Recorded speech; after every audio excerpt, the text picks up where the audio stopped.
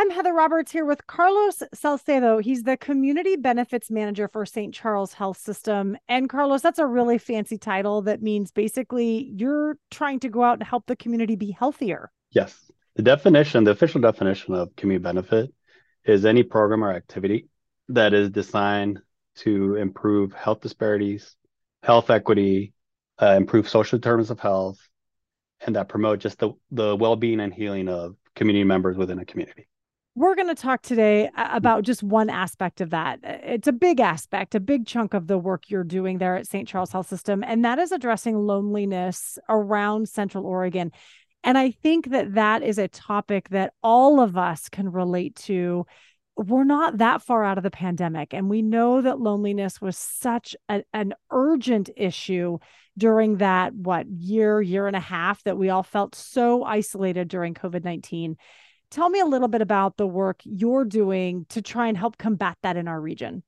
So I think that the work is one, we have the grants that we're doing, so we're funding different projects from around the community, that are their goal is to bring people together and find connection and help establish that sense of belonging and hopefully bring those individuals that are isolated back into the fray of what they used to be doing pre-pandemic. So a lot of individuals before were attending events, or if there was like food being served somewhere, they would attend that. And with the pandemic, what happened is that a lot of those individuals went home, stayed home, and never came back. So we're supporting those programs that are building programs and trying to get those people to come back and building community within each organization. In addition to that, we are out in these communities quite a bit where we go out and meet and have conversations around like how do we improve not just this sense of belonging our priority, but other aspects of it. So we deal a lot with basic needs, safety issues, mental health issues. So it's really about helping people connect how they want to connect. During the holidays, it seems like it's easy to forget that we have members of our community. You say that they kind of stayed home during the pandemic and then they never came back. It's hard to recognize that sometimes because we don't see them. If you are getting out in the community, you don't see the people who aren't there. And it's during the holidays a time where we're all getting together, but then we have to remember there are some people who just aren't. And that's not healthy.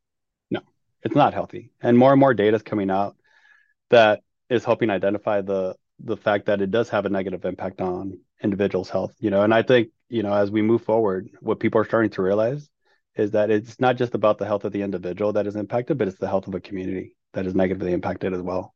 So, and it is very difficult because what you said is that when you're isolated and you're not showing up, you're not there. So it's very difficult to identify those people that are not there. Because normally we identify the people that are there and we could say, you know what, this person's having issues because we can ask them the questions. But those individuals that are not there, that's a really difficult population to try to identify.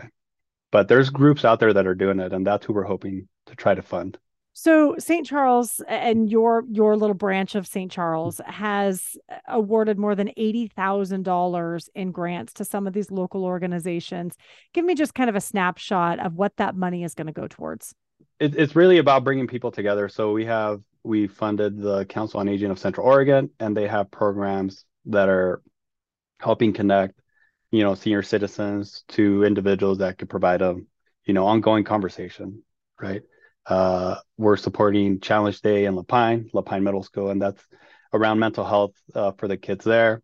Oregon Adaptive Sports, we're supporting that, and that's just about building the space for individuals to come together that are being served by those programs.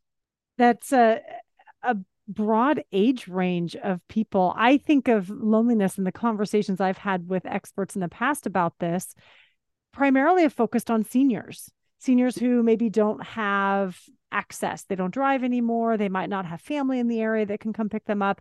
They just don't get out as much. And they might need people to just kind of help give them that little push to help them get out and be more social. But you're talking about programs for kids that we think of as being inherently active and social. And I think that's the difference between being isolated and lonely. Maybe you and I feel like we're lonely and we're in the middle of a group of individuals.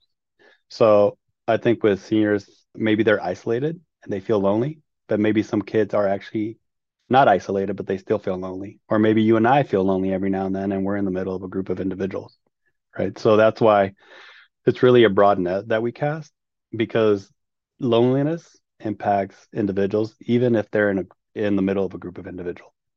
That is a tough concept to understand.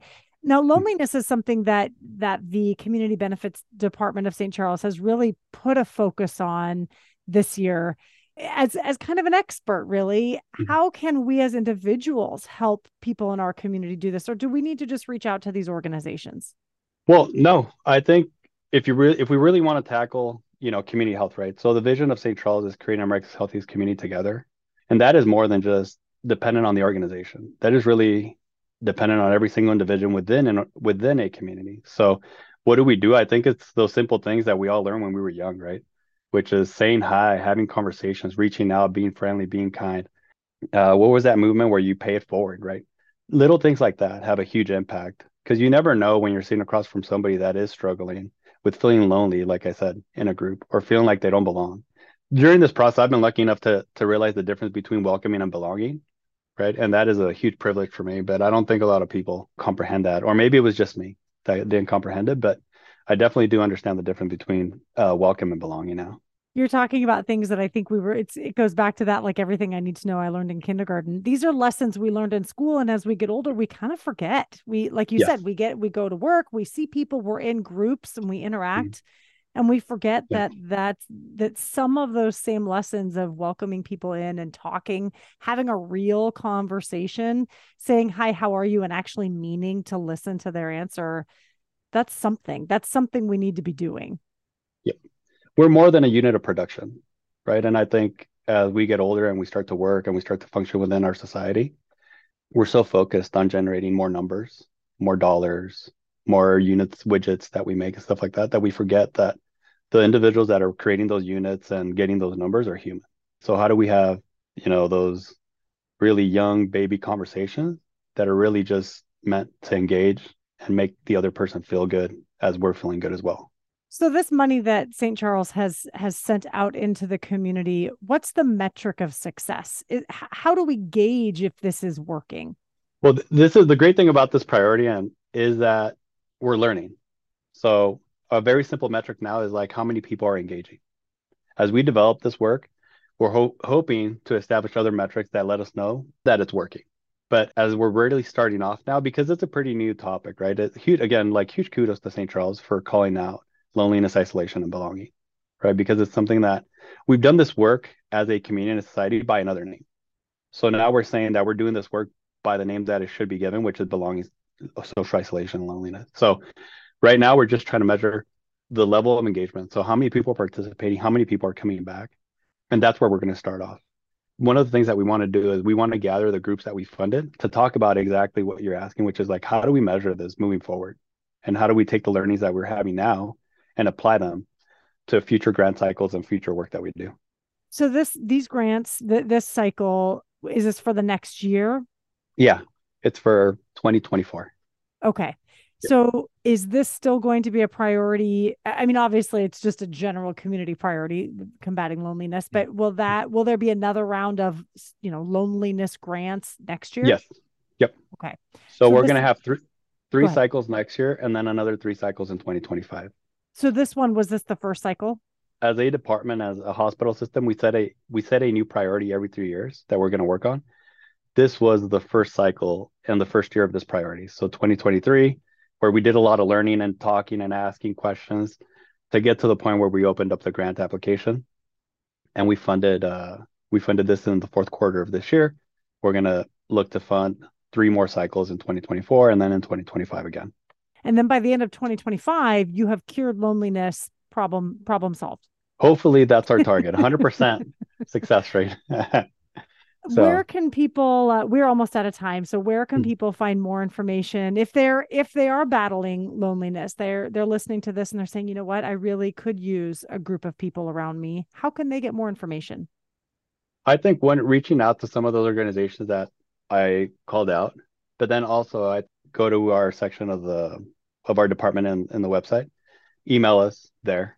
But I would say reach out to those individuals that are also health professionals, right? Those individuals that are around you, right? Because I would love to say like, oh, you can reach out to us and we can take care of it, but there is more of a network out there, and we have to be comfortable using those individuals in those networks. There is help out there. That's the one thing to know. There's more people that are kind that are not kind. It's just that we're afraid to engage, right? And maybe that's me, right? Maybe I'm speaking for myself, but I'm always very cautious about, engaging. But there's a lot more people out there that want to know more and want to have a good conversation with you than not. I don't think it's just you. Yeah. Carlos Yeah. Salcedo with St. Charles Health System. Thank you so much for taking the time. Yeah. Thank you for having us. You're listening to FM News 100.1 and 1110 KBND.